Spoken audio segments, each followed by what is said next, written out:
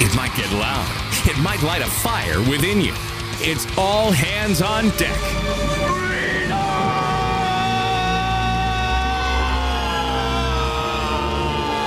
Now, for your listening pleasure, 94.9 News Now presents Mean Chet Martin, the Long Island redneck Brian Bro, and fearless C.V. Burton.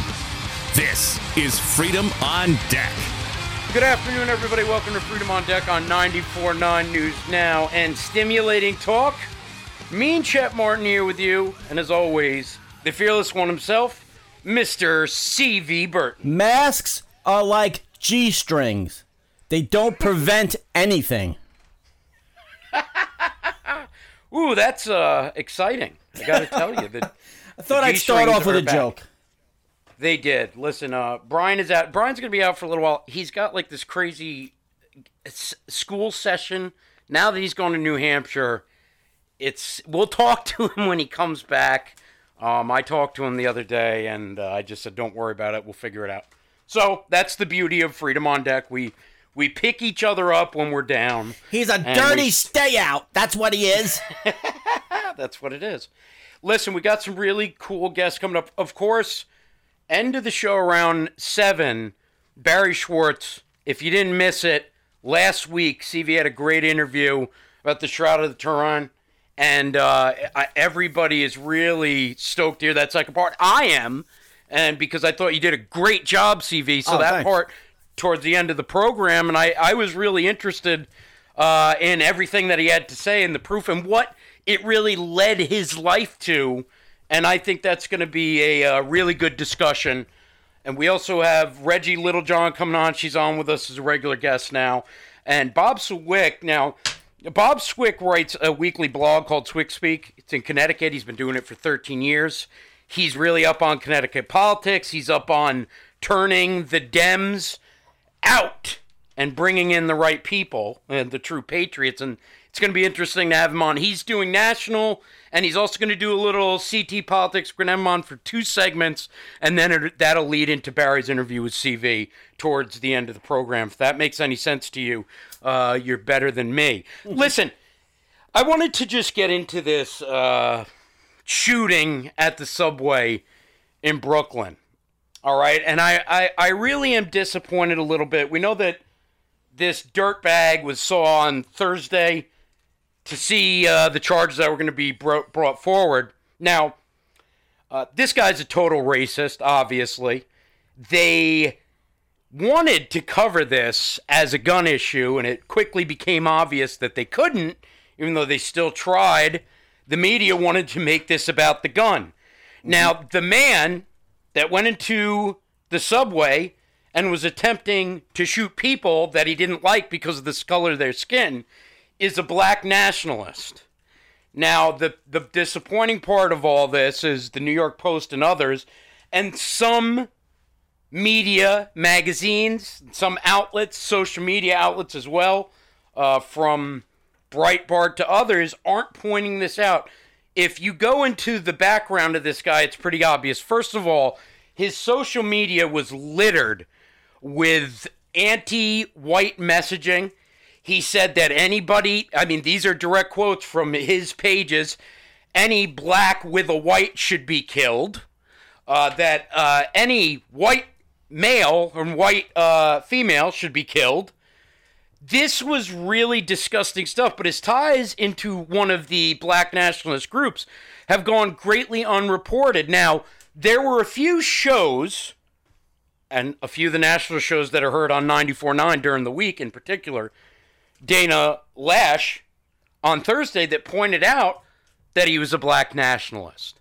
Now, we can talk up and down about race relations in this country. We can point out sides. We can point the finger at one another. But the fact of the matter is, there has been an uptick in crimes coming from black males in a direction of usually racism.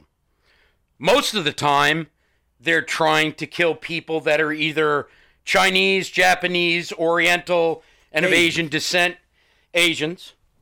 And that has gone greatly unreported. I could actually drag probably about 40 to 50 articles out from the New York area inside of Queens and Brooklyn that would show you that these attacks on Asian Americans are occurring. I'm sorry to tell you, it's happening all from folks in the black community throughout New York. Now, if I'm going to get any pushback, if people are going to get ticked off, I've said it on the Lee Elsey Show, I've said it here, this is a problem that we either deal with or the consequences will become greater. And CV, this guy went out to kill people because of the color of their skin. He's obviously a terrible shot. He's a disgusting, fat, lazy-looking piece of garbage. And all this stuff that has been building up. The guy posted for 15 years about on social media how much he hates white people and Asians, and people are surprised by all this. But this black nationalist propaganda that's been going on over the last few years, it's got to be brought to the forefront. People need to address this stuff. Well, Frank James, he's 62 years old. He fired 33 rounds, right? Yeah, suck. Yeah, bad in the subway. And none of them got killed. And he left 29 innocent strap hangers injured. The question is, was he trying not to kill, but only trying just to injure?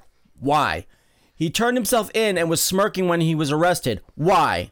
Sound like a System of a Down song. Media outlets left out his ethnicity on purpose. And in protecting the ethnic identity, the left-stream media engaged in the very bigotry they falsely accused patriots as having. And I had a conversation with the wife today about the fact that a large number of African Americans are targeting Asians, and she corrected me. She said, "Oh yeah, and Jews too, Orthodox Jews." And I said, I think I have a theory. It's because those minorities are making the African American community look bad, because Asians and Jews kick ass when it comes to education and capitalism and thriving, and they're generally successful, and they're minorities. How come they're not victims of the hierarchy of white nationalists and all this bull propaganda crap? They're not victims of it because it's not true. That's why. Well, and they also target these folks because they're told to. The liberal, left-leaning, very disturbed liberals that are whack jobs often tell black folks if they disagree with their policies, they're not really black, first of all. And second of all, their house you-know-whats and all these other derogatory, nasty terms that they use against people like Herschel Walker, who's a great American, by the way, who deserves nothing but high praise. And this is why that community stays in the doldrums that you were talking about, because so many, they fear saying, hey, I don't subscribe to that. I don't feel that way. One time, there was a rally that Trump had, and there was a lot of young black folks that were there, and he was saying, man, it feels good to be able to wear my my MAGA hat, because in my community they'd probably shoot me. He was being serious. So this is that other aspect of it where the folks that are being geared towards hatred and ire and anger and attacking those that look different and talk different and maybe think differently politically and ideologically. Why? They're telling them, hey, listen, those are bad people. If you're with them, you're against us. How do we know and that's a big part of the problem. How do we know that he wasn't bribed to go in there and shoot up people without killing them so that they can have a gun issue to further take away our gun rights? They could have said, we're going to leave $900,000 to your family when you're gone, and we'll put that in a safe deposit box. Well, this guy doesn't look very bright. I think that would come out. I don't know. I know that to be fair, there are people in critical condition. Someone can still die. Mm-hmm. So I don't know if that's updated. Maybe somebody will tell us. But whether 33 it's updated. Rounds and nobody's dead. That's a little, to me. No, I know, and it is just, you know what? Even Lee said that. Lee usually doesn't go that way. And a lot of the people shot in the leg. There's a lot of people shot in the leg. You make a good point. I think that they shot in the leg, and most of them were Asian, by the way. I looked at the video. We'll come back with segment 2. This one, obviously, we're going to talk about more probably towards the end of the show. Don't go anywhere. Freedom on Deck. Meeting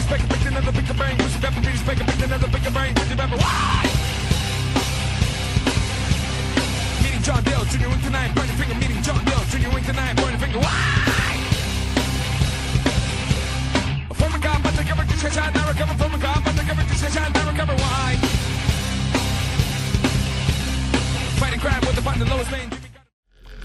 Well, now, don't you tell me to smile. You speak around and make it what you want. Let numbers beyond what you can dial. Maybe speak because I'm so versatile. Style, profile, I said, it always brings you back when I hear ooh child. Welcome back to Freedom on Deck 94.9. News now and stimulating talk. Reggie Littlejohn is up next. We're going to be talking about an article she put out really condemning what's going on in China right now and the way that the Democrats have basically rolled over.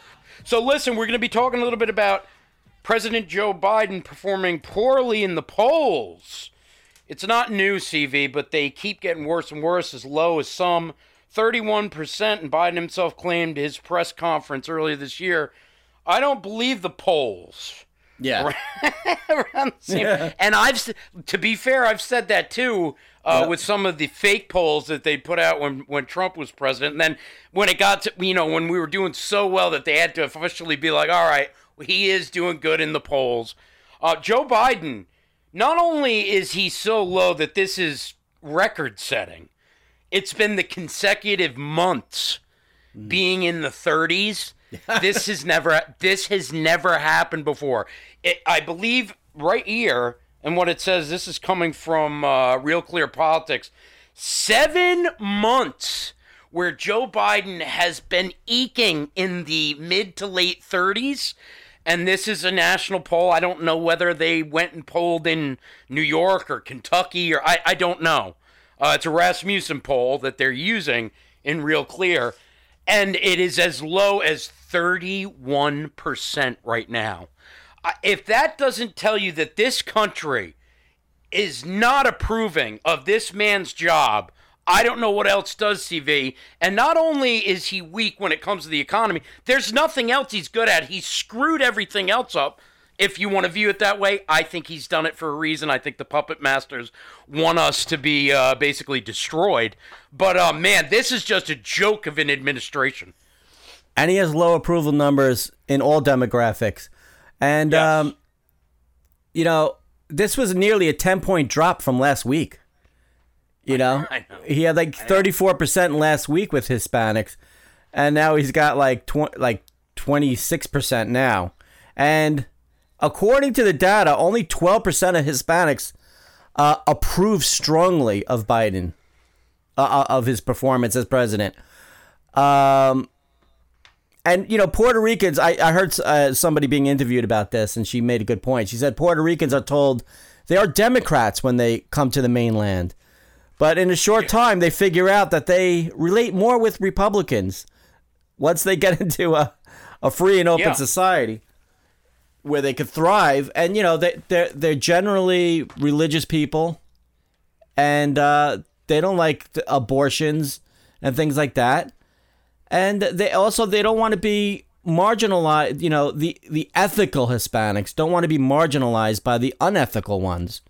When they're busting their ass trying to, make a living and doing it the right way. And then you have these illegals coming in, making all Hispanics look bad, living off the public dole. Well, when you have the Catholic organizations like Catholic Charities and in general, the Catholics in the United States, they've tried to make it better for them to try to bring in the Hispanic voters by pushing abortion and all these other crazy, and gay marriage, all these other crazy, not that I have anything against it, I'm just saying it doesn't belong in the church. But they say to them, well, we're changing.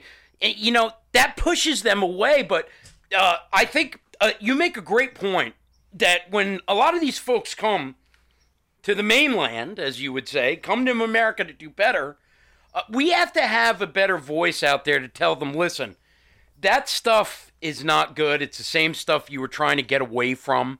This is socialism. It'll be good at first. It'll look really great.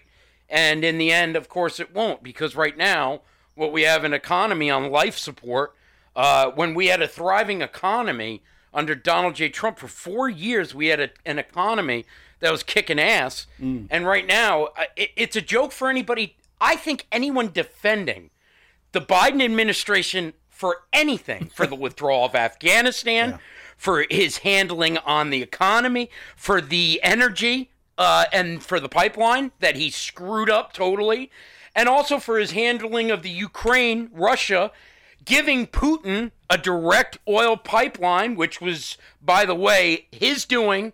I'm totally sick of you guys trying to link Trump to Putin somehow. Obviously, that was never true. And we have China getting away with everything. America is not America first anymore, CV. It's America last. And this is the reason why Russia is invading Ukraine right now, because the Biden administration pretty much encouraged it, in my opinion.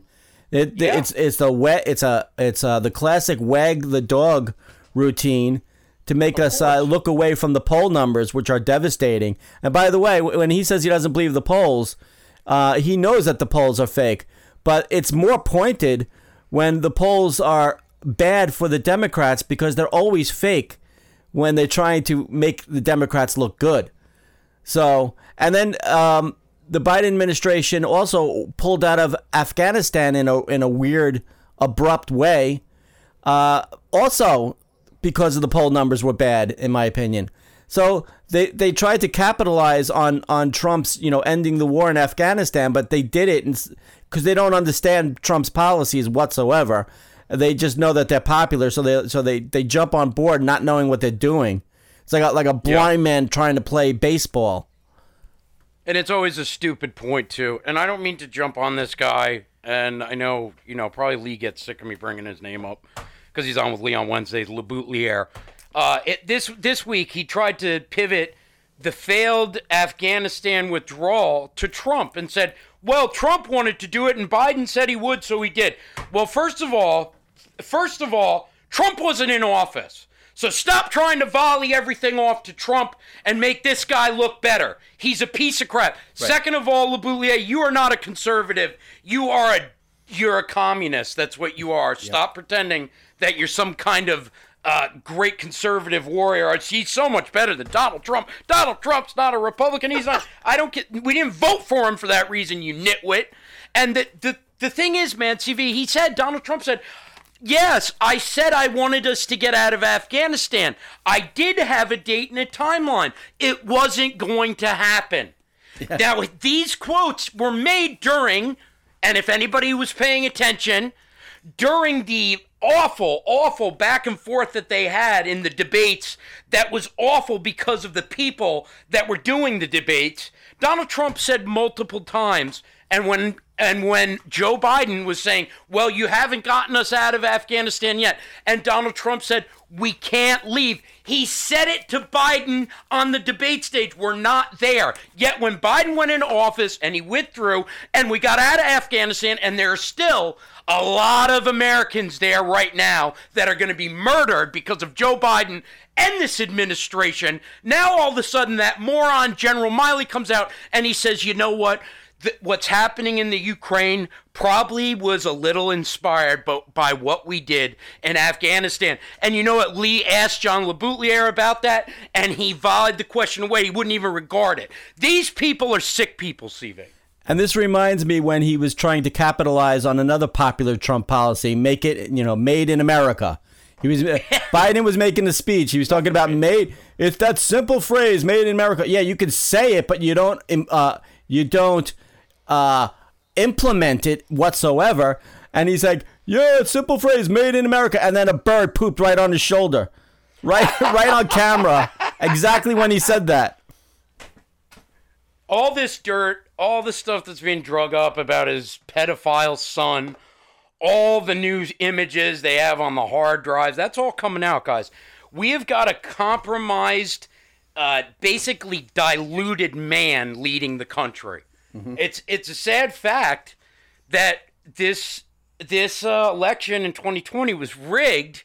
They forced this guy on us, and what do? As soon as they force him on us, they start putting up all the regulations for COVID. They make all these regulations on our energy.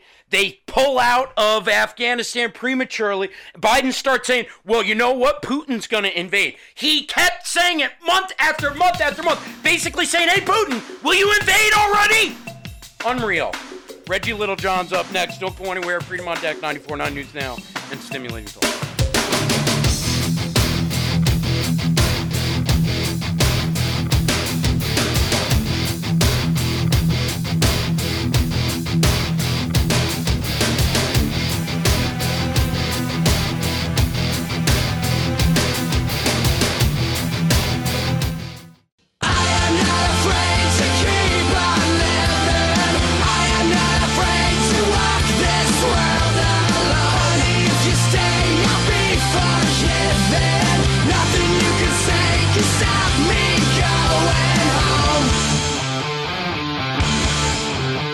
Welcome back to FreedomOnDeck.com, 94.9 News Now, and Stimulating Talk, FOD. You know, you always want to go and check us out on FreedomOnDeck.com, and some of our great listeners love to go back and listen to our great guests. And one of our more popular guests over the last year is Reggie Littlejohn. Reggie Littlejohn is the president of Women's Rights Without Frontiers. And the reason I started that off with you, Reggie, is because you have become really popular amongst our listeners, and they always love what you have to offer, especially when it comes to some of the hotter topics that we don't get to discuss as much as I'd like to. So I wanted to give you a kudos for that. Oh, thank you so much, Chet, and thanks to you, your listeners as well. They must be very brave people because I talk about a lot of tough stuff. We are brave people. This show doesn't pull any punches, and that's why we love having you on the program. But I was reading your new piece, and it's up on the Right to Life and News Today, National Right to Life News Today. And the title is Biden Budget Increases the UNFPA Funding Without Restrictions to China. Now you get into the numbers here. First of all, what's the UNFPA for all the listeners out there? Why is this a concern? And from what I can see, this is something that the Reagan, Bush, and Trump administrations all defunded, yet Joe Biden is going full bore with funding this. So tell us about the UNFPA and what's going on here, Reggie. So the UNFPA is the United Nations Family Planning Fund. And it's supposed to be supporting women's so-called reproductive rights, internationally. But one of the big problems is that they have been working hand in hand with the Chinese Communist Party in their population control machine almost from the very beginning of the one-child policy. And so that's why, as you say, that the Reagan, Bush, and Trump administrations have all defunded the UNFPA because it's a violation of something called the Kemp-Kasten Amendment. And what the Kemp-Kasten Amendment is very simply, it prohibits any U.S. funding to go to any organization or program as determined by the United States which supports or participates in the management of a program of coercive or involuntary sterilization. So that's the thing. Unfortunately, this is left up to the discretion of the president, so that's why Biden and other Democrat presidents have funded it. But what it does is it says that the United States cannot be funding any organization that supports the management of coercive population control. So the UNFPA has come back and said, well, we don't directly, we don't force people to have abortions. We don't directly do forced sterilizations, but that's not the standard. The standard is that they don't have to be doing it directly. All they need to be doing is supporting the management of a program that does that. And they certainly are doing that. In fact, they gave in 1983, they gave their top award to the head of the National Family Planning Commission. And that was in 1983, China was at the height of its forced abortion of women and up to the 9th month of pregnancy, forced sterilizations. Really? All of that. Yeah. Oh, yeah. This was the height of the brutality of the one-child policy. How close are we to that right now? Okay, so we are not at the level that we were in 1983 of that many forced abortions. So they've gone from a one-child policy to a two-child policy to a three-child policy to worrying about the fact that they really don't have enough young people and really kind of pressuring people to have babies. But according to a report from I think it's from the Congressional Executive Commission on China that came out just like a week ago, very recent, women in China continue to face forced abortion and sterilization, even under the three-child policy. And this is especially the case in Xinjiang, where the Chinese Communist Party is conducting genocide against the Uyghur population. So the UNFPA has never taken a strong stand about this. I mean, they should have been, instead of me. And it's a lot, too. This is a tune of, the numbers are here in the article, and I also want you to be able to tell everybody where to go and read up on that. But, you're absolutely right. You deserve a lot of kudos for what you do, because not enough people are out there doing this, and I'm glad that you're doing it because it's God's work. But in any case, this is money it's United Nations money. So the United Nations is very, I don't know what you say, woke or whatever you want to call them. Global. And they are, and they are the Chinese Communist Party. The China portion of this is not the only country that they fund. They fund projects all over the world. Some of them are good projects, but this is the thing. That they say, and by the way, the numbers are, the Biden administration is proposing a 72% increase in this funding to the UNFPA from 32.5 million to 56 million. Oh, so they're increasing it even worse. 72%. There has to be a reason they're doing that. They must be getting pressure, or they're getting something's. They're scratching the backs, right? Yeah, you can always speculate that the Chinese Communist Party, that's infiltrated virtually every aspect of our society is exerting pressure on them. But maybe they have some pictures of Hunter. Maybe. You think Could so? be. Maybe. Maybe.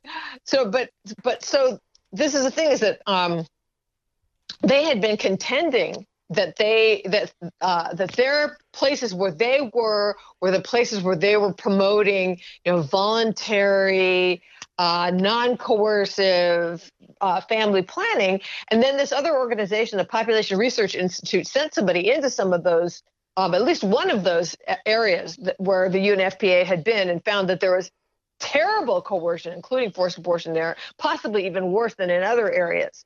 So this is the thing, is that there's a lack of transparency, and they can say all they want about, we don't perform forced abortions. You don't have to be the doctor that is performing the forced abortion to be responsible for it. If you are the organization that is providing money to buy the computers that are tracking women's menstrual cycles, and you're paying the rent in the building, and you're funding, the police cars that are picking up these poor women off the street, which is what was happening during the 80s. So it is, you don't have to be performing it directly to be supporting the management of an organization that is imposing coercive population control. They pick women up off the street. How do they find out these women are pregnant? How does that all work?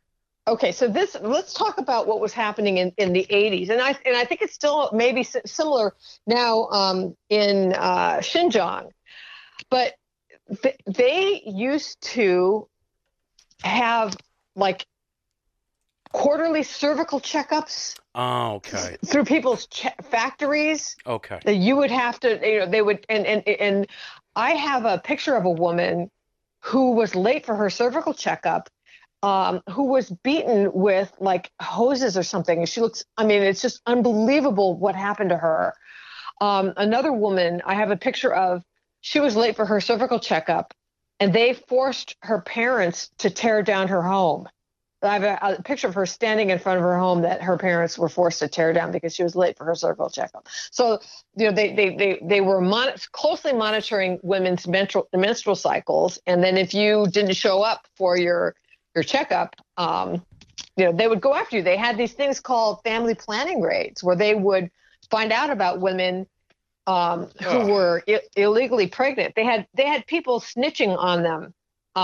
So that you could be snitched on by your family, friends, neighbors, coworkers. If a woman was illegally pregnant in a factory, her entire group would be punished. So they had every incentive to rat that woman out. I once testified in Congress with a woman who had, I think, 7 or 8 forced abortions because of her coworkers, ratting her out. Yeah. About being illegally pregnant. That's how they find out if you're pregnant or not.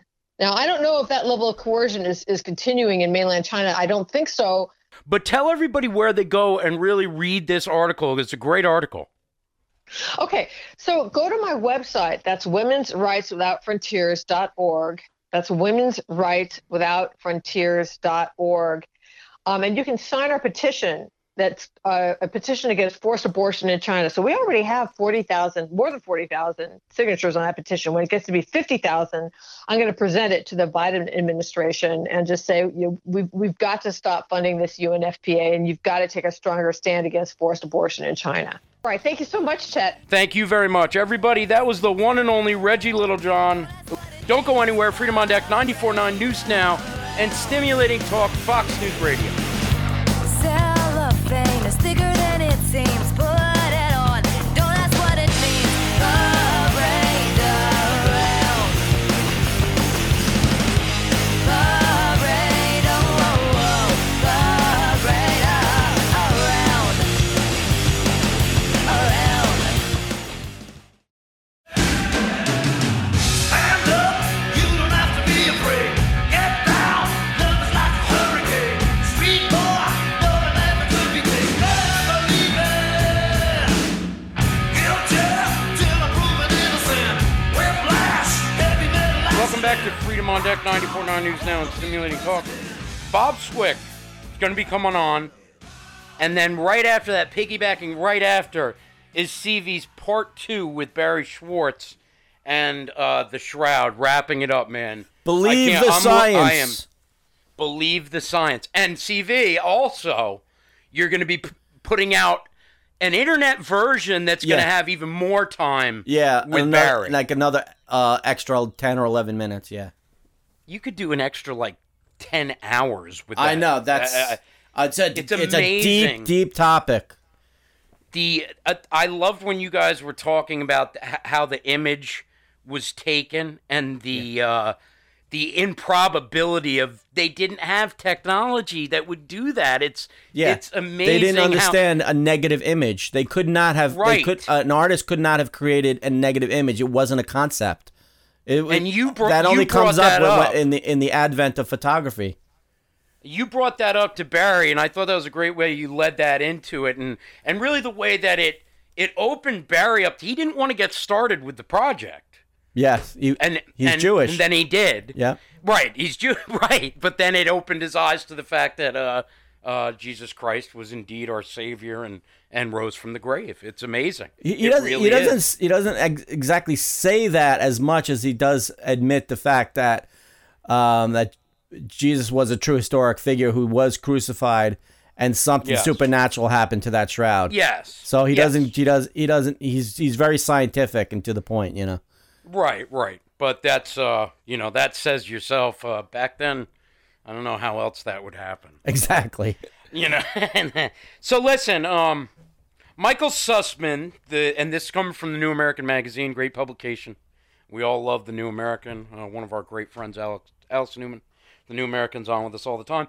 The Clinton campaign lawyer Michael Sussman and Buttman, deeply involved with the Russia collusion hoax, is going to stand trial. U.S. District Judge Christopher Cooper denied a motion to dismiss a perjury charge from special counsel John Durham, whose indictment of Sussman explains the Clinton-directed hoax to destroy Donald J. Trump.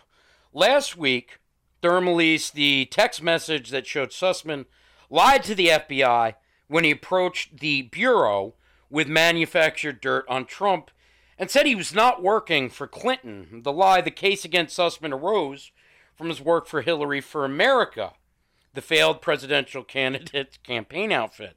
I always love hearing failed with Hillary. It's something that brings great delight to me. That's our middle name, Fail. Shit, me and you are definitely going to be the next hit jobs for Hillary.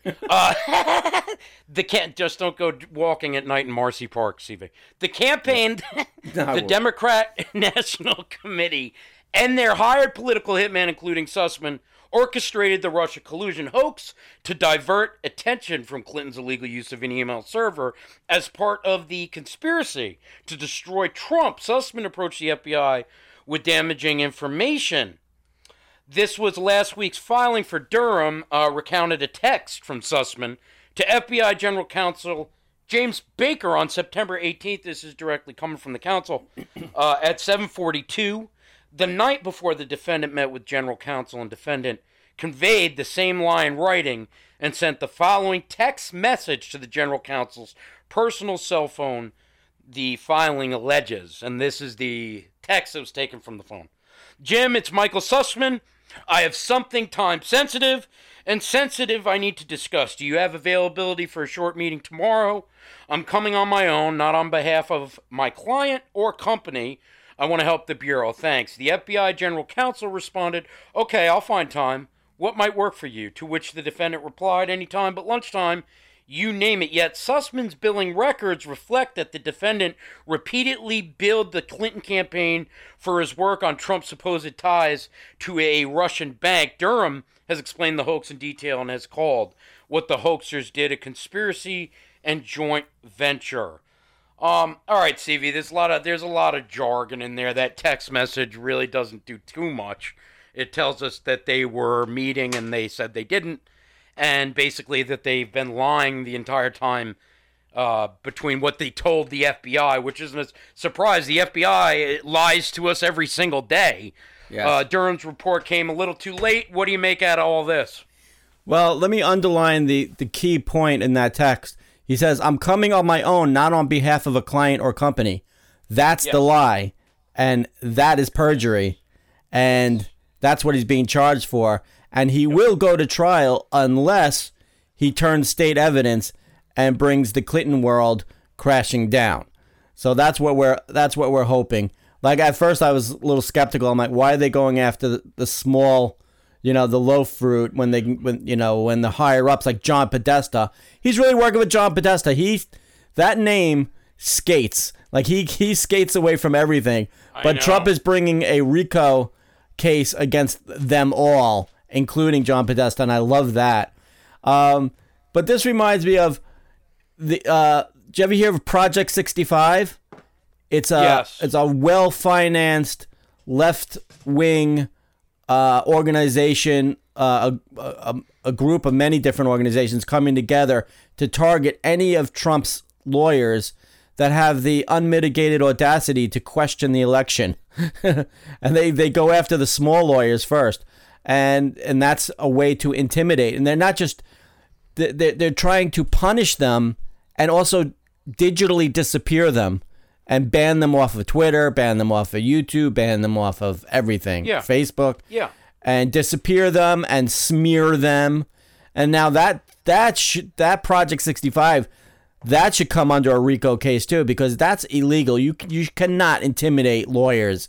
That is totally corrupt. They shouldn't be targeting any American for and the thing about it is, yeah, you're absolutely right. And these lawyers should come together and file some charges against 65, but they target us. They say we're terrorists. They say we're conspiracy theorists, we're hoaxers, we're this, we're that, we're the other. All this Yeah. stuff was very well thought out and plotted. On Thursday, Colonel Rob Simmons went on with Lee Elsey. There's a book in particular that he's reading from, all the experts that were written and what happened actually on January 6th with the FBI infiltrating that event. And the fact of the matter is there were not a couple or a few sprinkled in. There were mass amounts of leftist agitators at that event. And one of the things that Colonel Rob Simmons pointed out was some of the people that were caught on camera that were later available to be identified as either a propagandist of the left or a member of Black Lives Matter and Antifa. One of the certain individuals that were saying, we got this. We're gonna burn the blank down.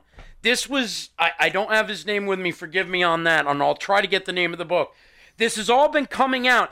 This has been a big smear campaign. And what happened on January 6th was put into motion because we were putting into motion the fact that the 2020 election had been rigged and that Donald J. Trump had his presidency stolen from him. And now the way they're dealing with it is they're making us political enemies and making people political prisoners and taking away all of their rights, EV. This is all done by intimidation, and they're all working together.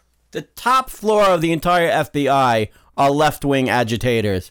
They work on behalf of the Democrat Party alone, and they are politicized. What are they doing to the January 6 people? They didn't go in there with weapons. They didn't have any weapons, and I saw a video of police officers holding the door open for them. You mothers, you want to have lawfare? You want to have lawfare? Come and get it, because you know what? The law is on our side. Let's go to trial. You know, that also some of the folks that they tried to throw charges at, and one guy's like, I wasn't even there.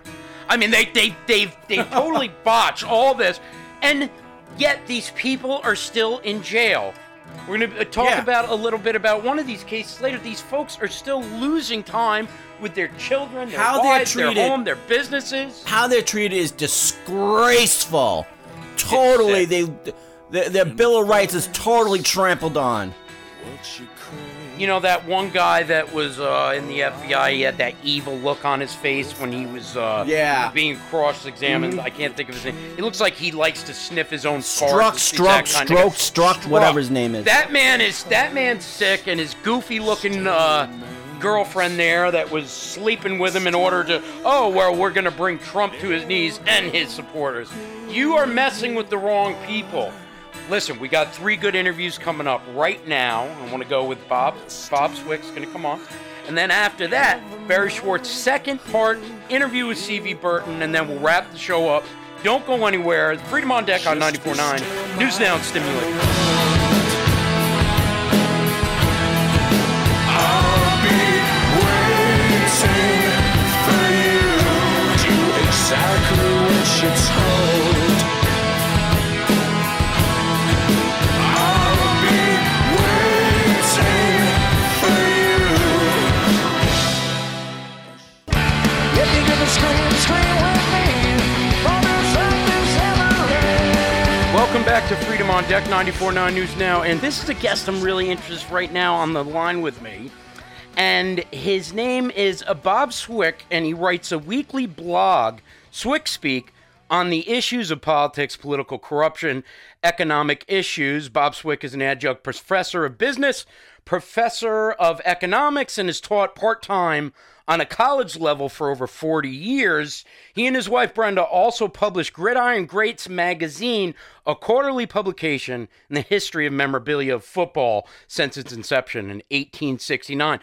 You're somewhat of an expert on the economy. You understand how it works.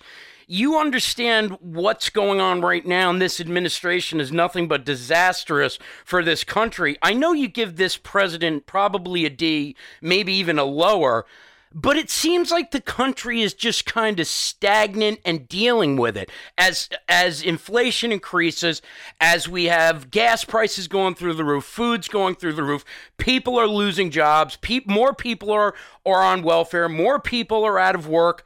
Why is this president getting a pass, and what kind of grade do you give him, Bob? Well, I grade him basically a D- over an F, which is a pretty bad grade to say the least. Yeah. And the problem that we have in our presidency and our economy today is an inability to understand that we need economic productivity in our economy rather than government handouts, government stimulus payments, government transfer payments.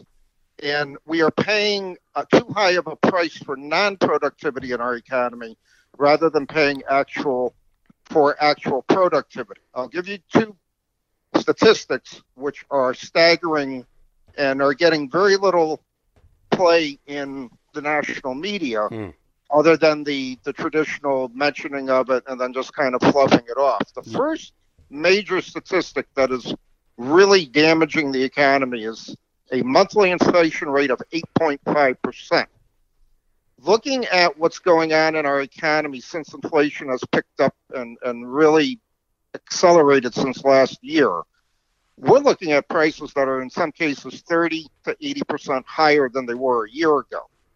An 8.5% inflation rate is damaging mostly to anyone who works for a living, anyone who lives on a fixed income, for example, people who are on Social Security, and the working poor.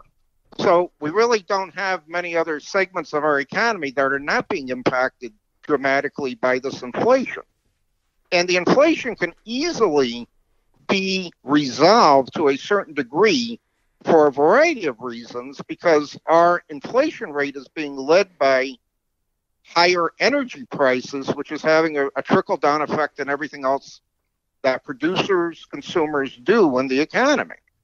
And if you could re-drill for oil, refrac for natural gas in the United States, become a net exporter of energy like we were under President Trump's administration, we would see a major stabilization in energy prices and the inflation problem would start to subside.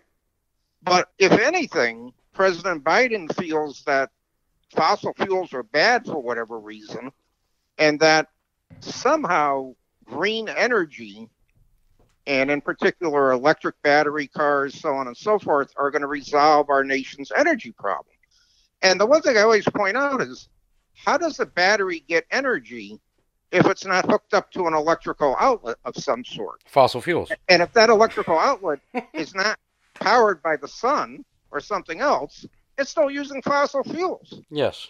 So it doesn't really make a lot of sense to me. And then the second statistic that is mind-boggling is the producer price index reached the highest level ever in a month in the history of keeping the statistics of the producer price index, 11.2%. So that's a staggering figure that producers, manufacturers have to pass on to consumers. They can't accept any more price increases on their level, or they eventually they'll go bankrupt. They'll go out of business. And there'll be even less product in the market than what we have today. And that also leads to the supply chain issues that we continue to have in our economy. And it's just an economic mess from top to bottom right now with this Democratic administration. It's just mind-boggling to me. I never thought in all the years I've studied economics, I would ever live to see a day like this where you really have out of control inflation. And a lot of the listeners that I talk to say he's a disaster, but this is the plan. This is the plan.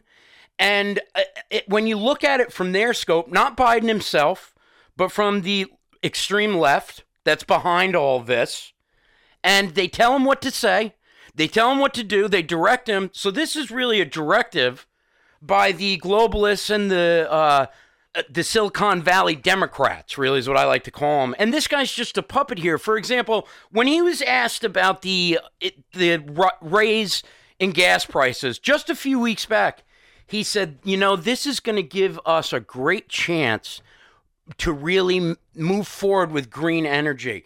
I mean, it's like these people don't really think we're listening. And that's part of the problem, too.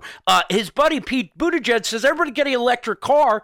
An electric car costs $50,000. First of all, it kind of, as far as the basic American, nobody can afford that, Bob. And for Joe Biden to come out and say, well, we just got to get green here, this gives us that opportunity. I mean, for people that are struggling paycheck to paycheck, it's going to be the stupidest answer you've ever heard, but he says it continuously, and nobody checks him on it. And that's why I say all the time, a lot of our elected officials have a great deal of economic illiteracy.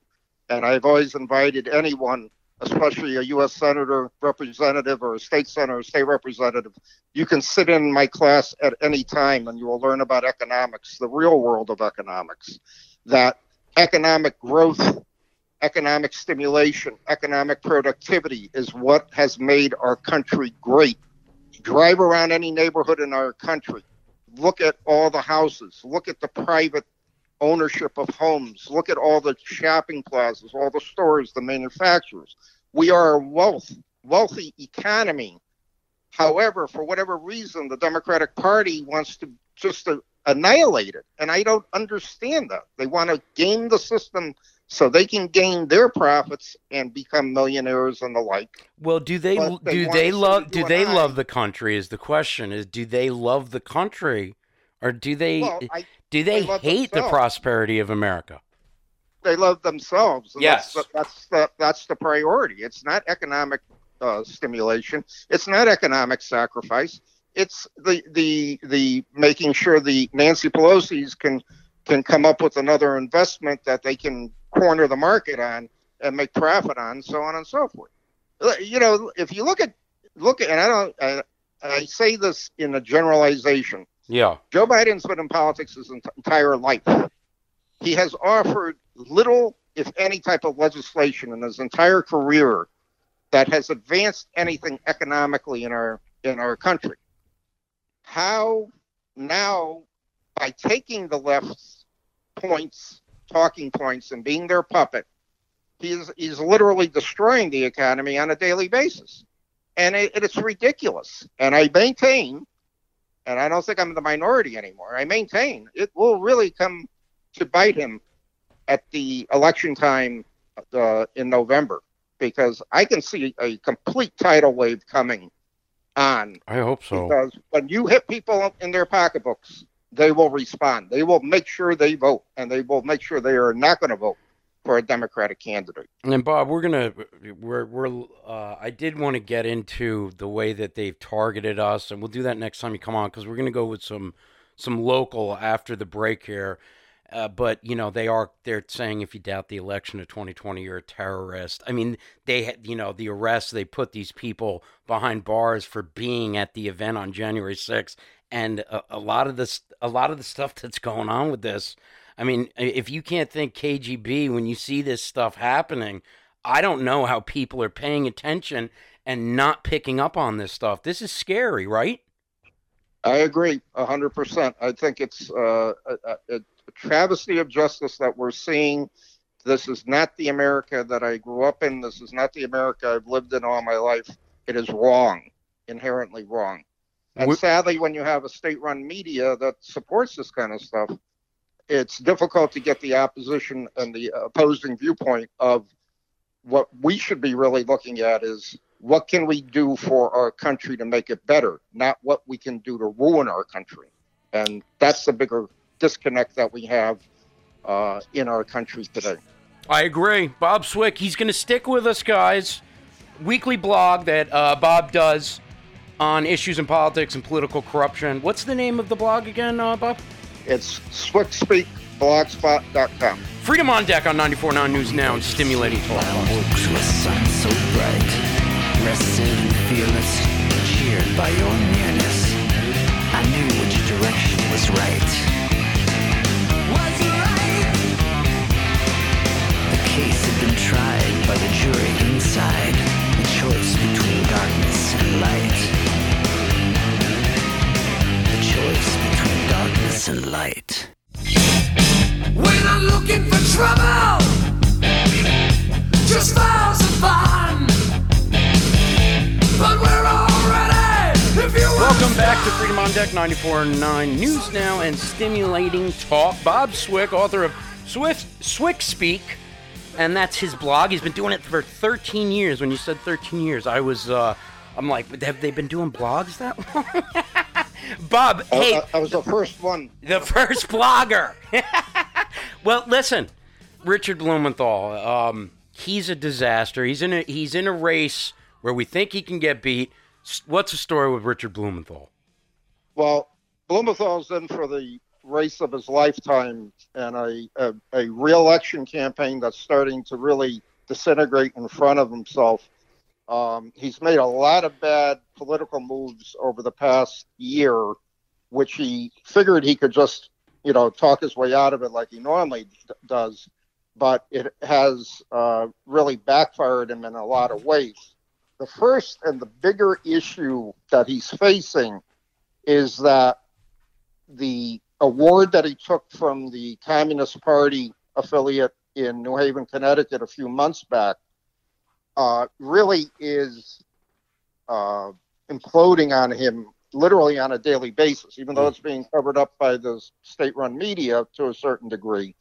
Many people who have ancestors that fled Eastern Europe, that fled communism in Cuba, Venezuela, throughout our world, are saying, how can you be that ignorant of not knowing who you got that award from? That's the first problem.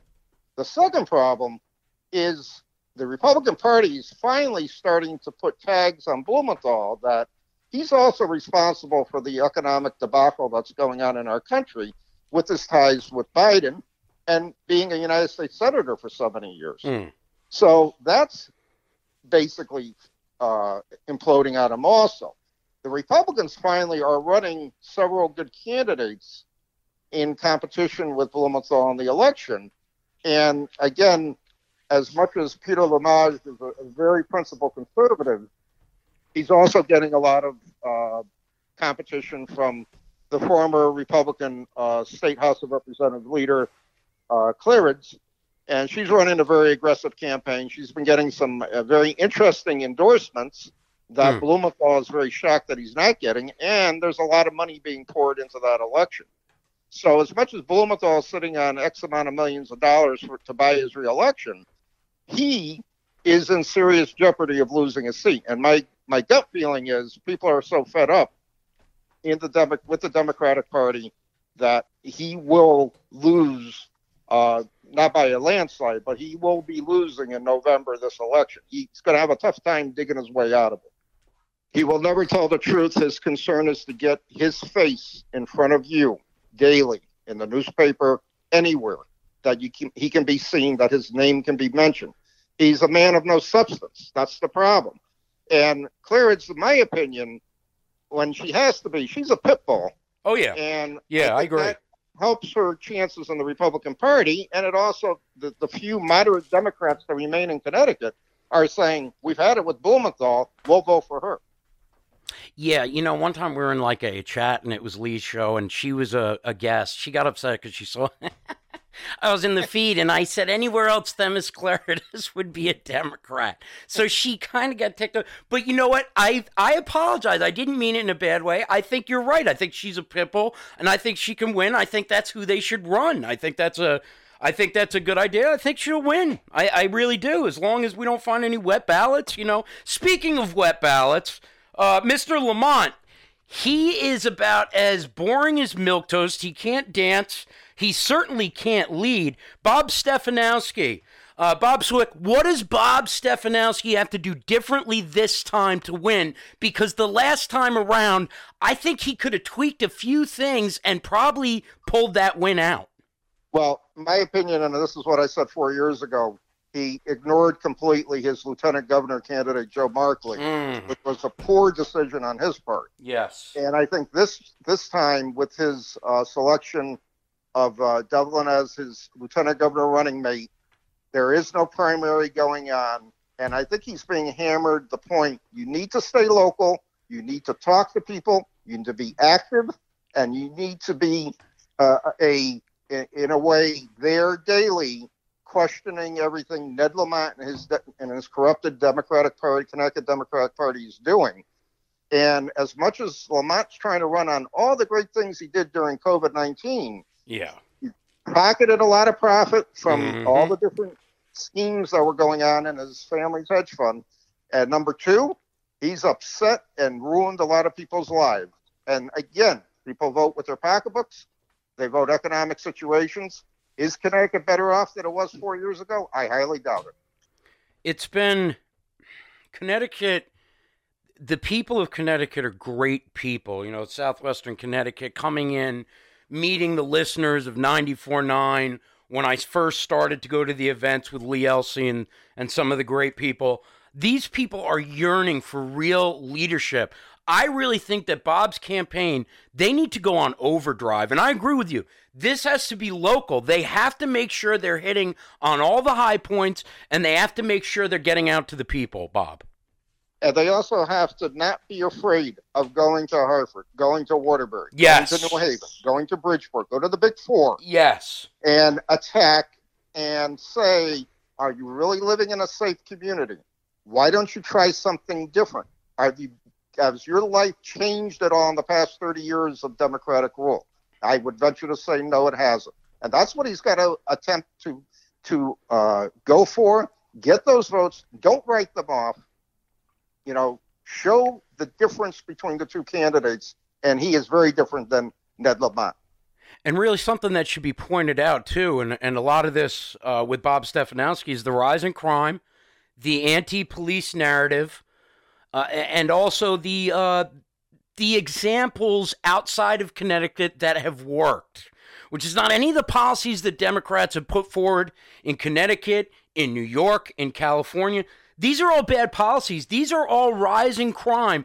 These are no bail, set-free criminals. This has to be something, and Bob Swick, I think you agree with me, he really needs to touch a tone with that. And when he's going inside of Hartford, when he's going inside of New London, he needs to be able to tell those folks, I can make your life better. I agree 100%. And what Stefanowski really should do is meet with the police chiefs of those four cities and ask them directly, Yes. what do you need from a new governor and a new administration that will help you alleviate the crime crisis that you have in Connecticut? The second thing he needs to do economically is talk to economic leaders, the CBIA and other types of groups, and say, what do you need to get this state moving again? What are the bottom 5 states in the country for business development and taxes? Connecticut, New York, New Jersey, Illinois, and California. Bottom 5. All Democratic-led states, all corrupted states. It has to change. It has to change, and I think the people are yearning for it. I hope so this time around.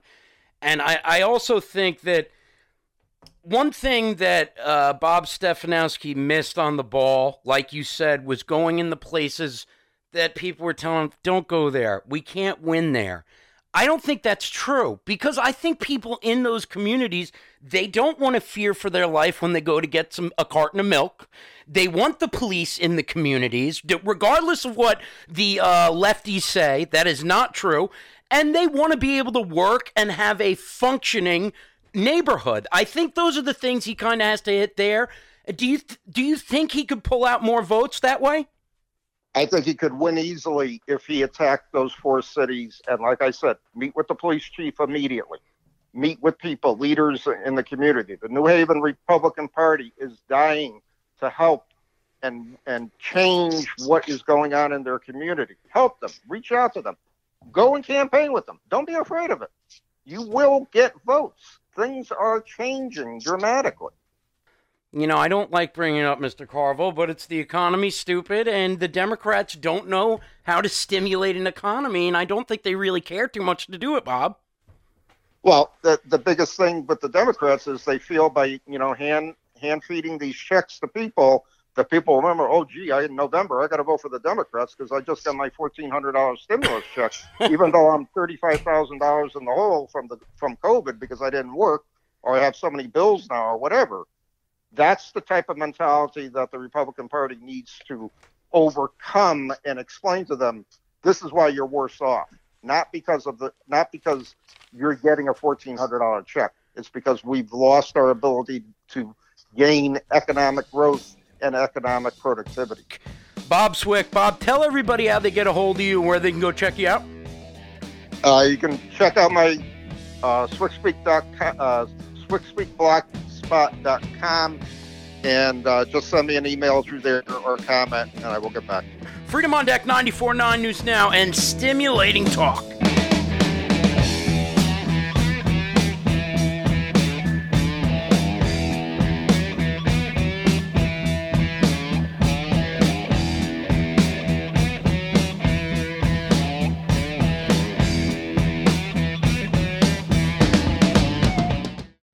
When he rose from the dead, did they believe? When he rose from the dead, did they believe? He said, all power is given to me in heaven and on earth. Welcome back to Freedom on Deck, part 2 of the Barry Schwartz interview, the most famous man associated with the Shroud of Turin. Last week, you're a rock star to me, as I said. And last week, we barely scratched the surface. Let's drill down on more of the evidence. What created the image? What formed the image on the Shroud, in your opinion?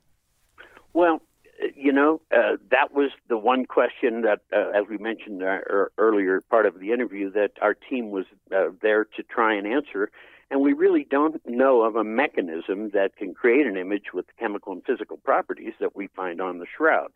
On the other hand, because no further testing has ever been allowed, and it's 44 years later, I am not yet prepared to set aside the possibility of a natural explanation. In other words, we don't have enough evidence to exclude the possibility of a natural explanation because we've been limited in our testing to those tests that we performed 44 years ago.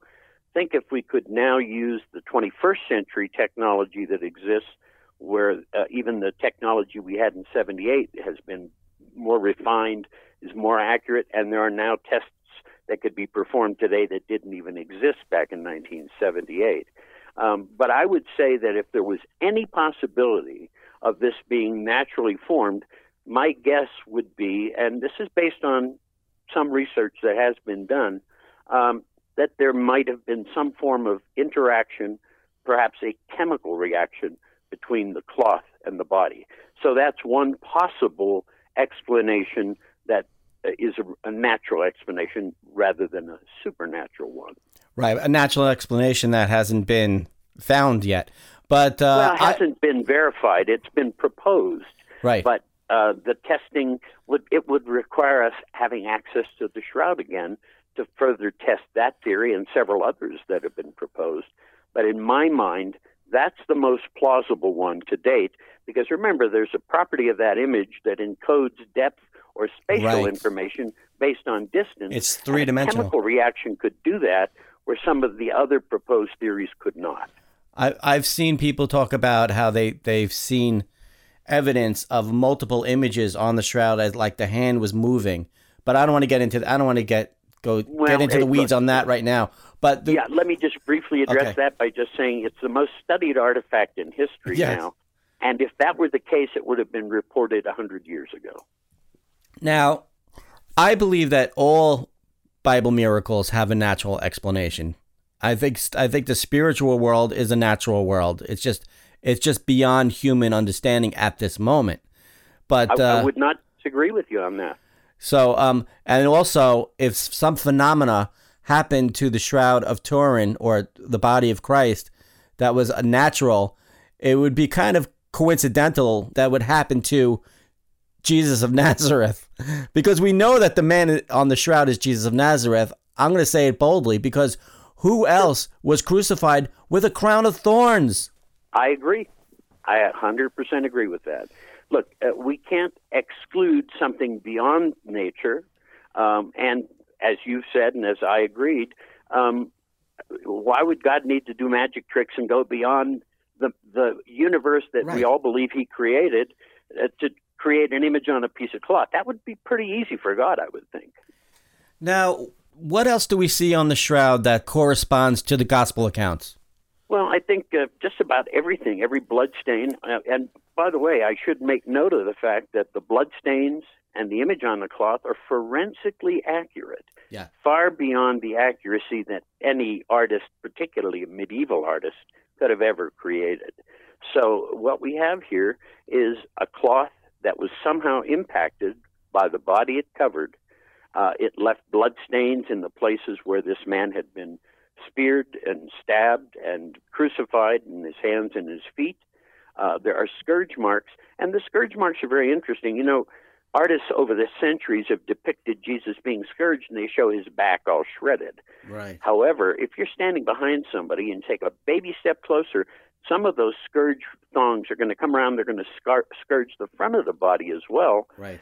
And artists never depict that, but the man of the shroud has scourge wounds not just on his back, but on his arms and his legs and his torso, on the back and the front, making it far more realistic than any artistic endeavor has ever been attempted to show and depict the wounds of Jesus. Now tell me the story about how you were convinced that the shroud was authentic. Well, I was fortunate enough to have access to all the science as a member of that team, of course. And so I was pretty convinced after about the first 15 minutes that it wasn't a painting, because I had pulled out my 10x magnifier, started looking at the image, looking for paints or pigments or binders, the kind of things that one would expect from an artwork, and none of that exists on the shroud.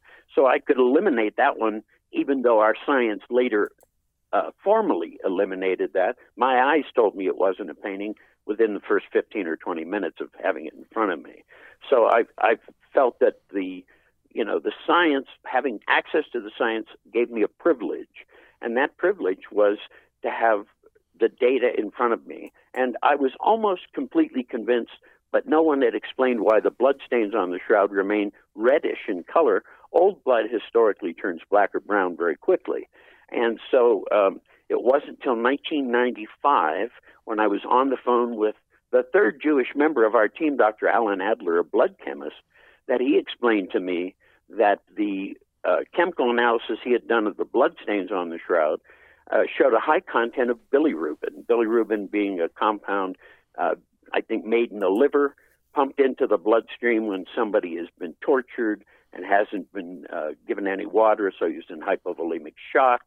And so high content of bilirubin acts as a hemolytic agent that breaks down the cell walls of the red blood cells, releasing hemoglobin, and he explained that's why the blood remained red. And that was sort of the last piece of the puzzle for me. So in 1995, I crossed that threshold and accepted that the shroud was authentic. Tell me about the blood. The blood is human blood, is it not? Well, it's been determined to be human blood by Adler because it had the components of blood in it, the bilirubin, the hemoglobin. There were other compounds from human blood that were found in there. I'm sorry, off the top of my head, I don't recall the specifics of those. Again, blood isn't my area of expertise, obviously. But according to Adler, who, like I said, had no horse in the race, so to speak, he analyzed the stains and the materials that were, that we collected in 1978, and he determined that this was, in fact, human blood.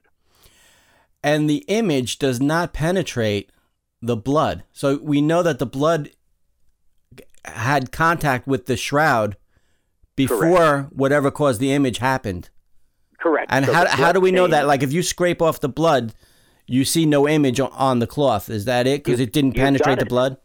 You got it 100% right. That's exactly the case, that there is no image under the blood stains, implying that the blood got onto the cloth first and then inhibited whatever the image formation mechanism was to keep it from creating image underneath the existing blood stain. So there is no way an artist can put blood on a shroud Forensically accurate blood. Yeah, you put human blood on a shroud that is anatomically correct to a body, and then paint the body around it. That's impossible. I don't and think- then be a negative image at the same time when the concept of negative images Right, didn't exist. I don't think we could do that with our modern computers today, even. All right, that's the end of part 2. We as I said before, we barely scratched the surface. So I knew that, but hey, listen, I'm working with you to try and be Squeeze it precise, all in. and I'm watching the clock here myself, so I try and keep it within the time limit there. all right, and if you didn't hear part 1, go back and listen to part 1 on freedomondeck.com, and on the internet you're going to hear a bonus 10 minutes attached to this. So Barry Schwartz, I want to thank you. You've helped change a lot of people's lives. You've brought the Shroud to the forefront where it belongs. A lot of people today have never even heard of the Shroud of Turin, and that's a crime. And I would just want to thank you for all your work, for speaking out about it, and sharing all you know about the Shroud of Turin. And it was an honor and a privilege to speak with you today. Thank you, sir. It's truly my pleasure. Thank you for giving me the opportunity. All right. God bless. Thanks for listening. Freedom on Deck, 94.9 Fox News. Can you show me now that I would not be killed in vain? Show me just a little of your omnipresent brain. Show me there's a reason for your wanting me to die. You're far too keen on where and how and not so hot on wire.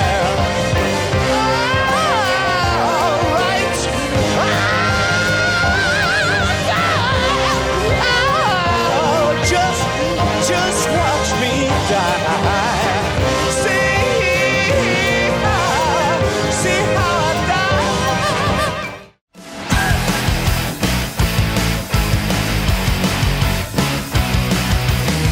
Welcome back to Freedom on Deck. CV, great job. I'm really looking Thank you. forward to the extended version, and we'll let everybody know that's coming up.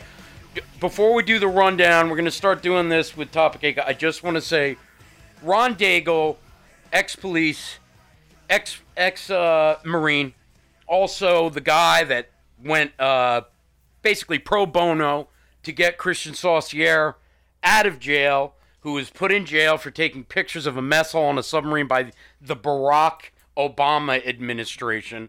And if you don't remember, Donald J. Trump finally got everybody pardoned. And one of the reasons that Chris was well represented was because of Ron and his wife, Michelle, and their lovely family. Ron had a heart attack. And we did post it on social media. All of our listeners really put an outpouring for Ron. Obviously, the patriotic listeners to this station all appreciate what Ron did. He's a great man. He is a hero of mine. I think he's a wonderful, wonderful patriot, and I wish him well. And of course, we're praying for him. I think you would agree, CV. Yes, safe in God's fist. Amen. Amen.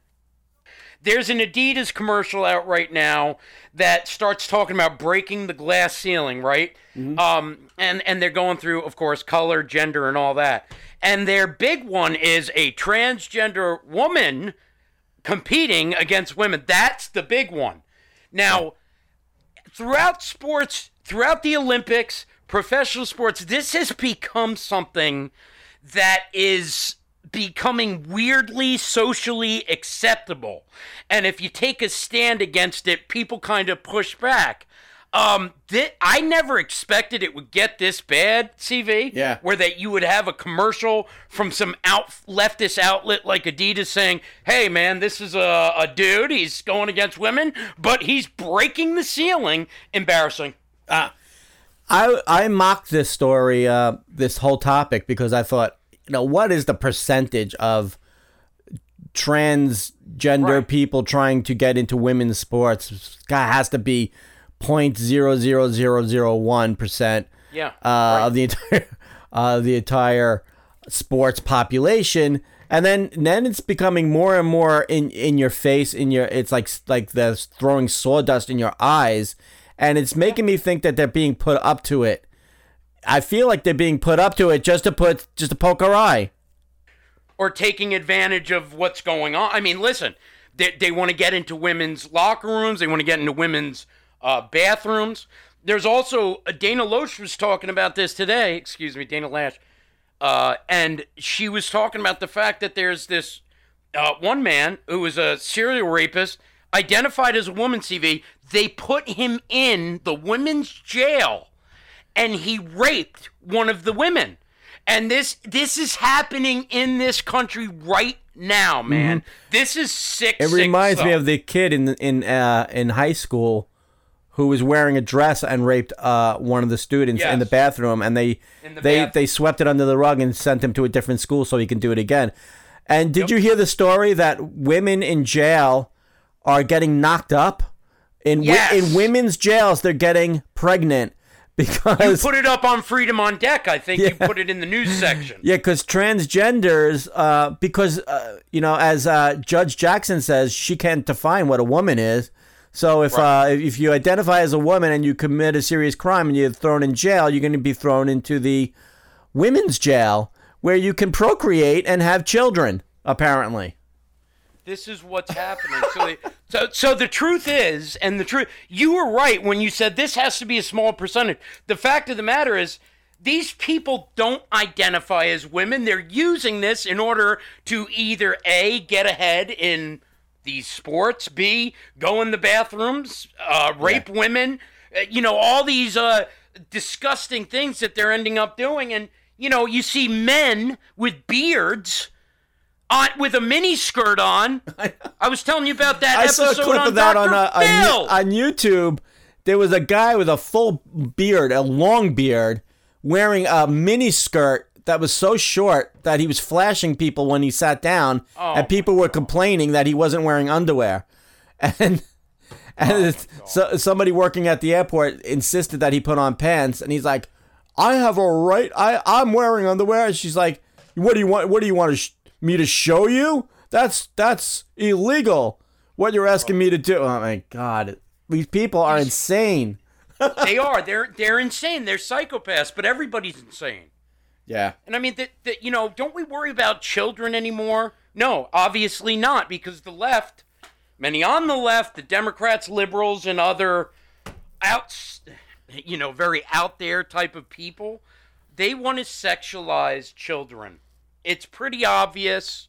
And if you talk to somebody that's a normal Democrat leaning, there are still good folks that vote Democrat. They just don't understand. They're bailing. What's going on? They're bailing on Biden, and they're going to vote Donald Trump in 24. I guarantee you. But with a lot of people, when I bring up this debauchery and the way that they're using children, they don't want to talk about it. But it's happening, and there's a little push. Then even a couple days ago, when I called in to Lee was like, man, it's starting to become obvious that the left are making children sexual items. Yeah. And let me tell you something. Lee never used to it. He kind of stayed away from that. That shows me that people are starting to open their eyes and say, there's something really bad happening here. Yeah.